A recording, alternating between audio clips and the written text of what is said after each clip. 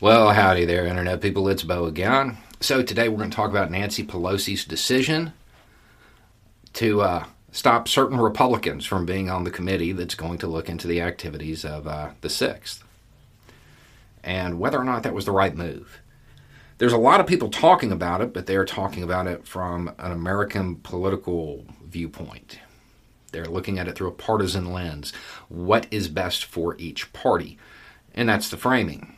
I think that's the wrong framing. We're going to talk about it through a very different viewpoint, a very different lens, and we're going to see if she made the right decision. If you don't know what went down, there's going to be a committee to look into these events. Pelosi was like, hey, Republicans, give me 5 names. And a lot of the people they submitted were active supporters of undermining the election. So she exercised veto power and said no. So we're not going to look at it through a partisan lens. We're going to address some historical realities. And I know people are going to say that it's really early to make this analogy. Yeah, it is, admittedly. It is early to make this analogy. I agree. However, the time to stop a war is before it starts. The time to close Gitmo is before it opens, and so on and so forth. The time to stop this is now. Historically, when a demographic decides they want to get rid of the current system of government and put in a new one, 2 factions develop. A military wing, that's the one everybody knows about, and a political wing. The military wing, those are the people that go out and use violence or the threat of violence to influence those beyond the immediate area to achieve a political, religious, ideological, or monetary goal. Everybody knows about those folks. They're the ones in the news all the time. And then there's the political wing. The political wing, their job is to, justify, excuse, downplay, and cover up for the military wing. This is a truism. This occurs all over the world. This is something that happens. I apologize. If you live in Ireland or the UK, understand I use that conflict as an example because in the United States, it got romanticized. And Americans who have never had to deal with this firsthand, they can relate to it. That's the reason I use it so often. In Ireland, you had Sinn Féin, right? What was it often called? The political wing of, right? In the movie Patriot Games, there was that line. The guy he argued with in the bar said, I'll cut off your money, you'll be throwing rocks in the street, something like that. It's the political wing. They justify, they fundraise, they downplay.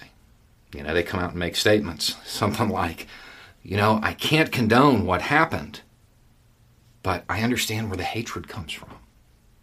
And the only way to get through this is to whatever the military wing's goal is. It is a truism. It's something that occurs constantly. What do you think these politicians, these Republican politicians, were going to do on this committee? The exact same thing. The exact same thing. They're going to justify, excuse, downplay, and attempt to cover up what happened. Understand, these people voted to undermine the election. It was an attack on American democracy. They want to replace the current system of government. They want to get rid of the Constitution. It's what they want to do. The overreaching goal of this is to install a strongman leader, an authoritarian. Now, do all of these politicians, do they support this? I don't know. I don't know their motives.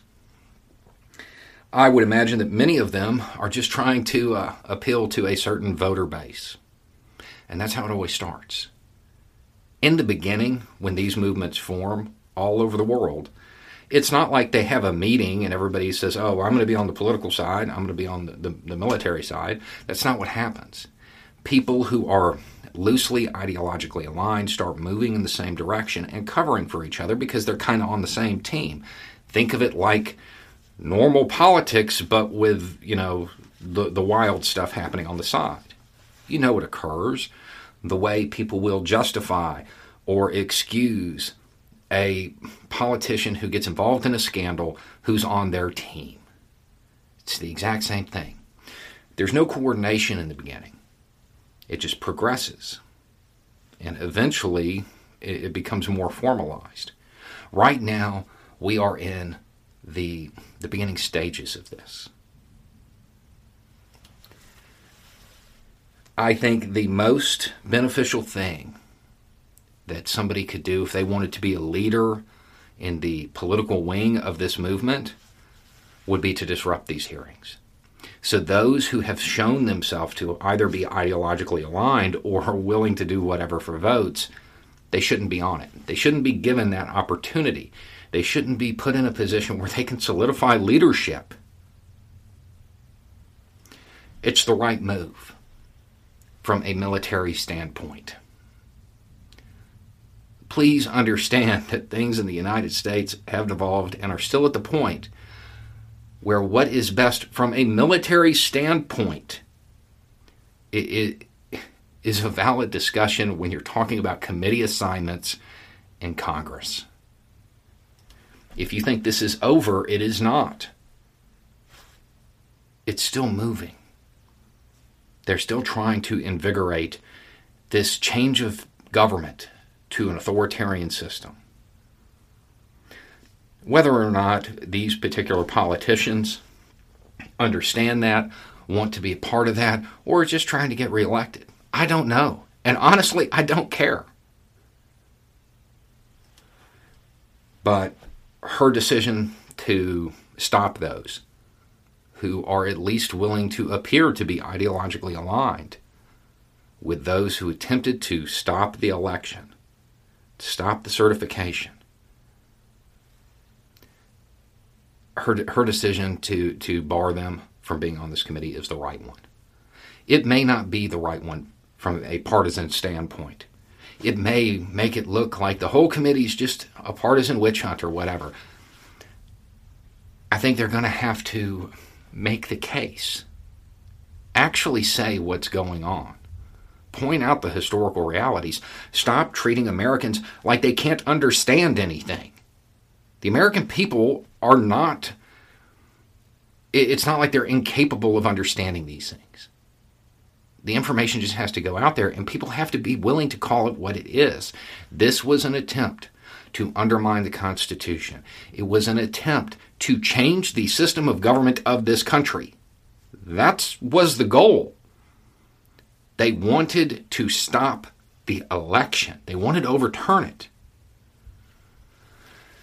Those people who supported this idea, they're not gone. And those politicians who would be willing to play into it, to get votes, to secure their own short-term political futures, they're not gone either. So maybe she handed Republicans a gift by making them reconsider who they're going to put on this committee. Maybe that was a political gift. Maybe it's good red meat for Fox News to scream about. They were going to do that anyway. And if had these people been allowed on this committee, it would have turned into a circus. From a military standpoint, this was the right move. Deny the opposition that platform. Anyway, it's just a thought. Y'all have a good day.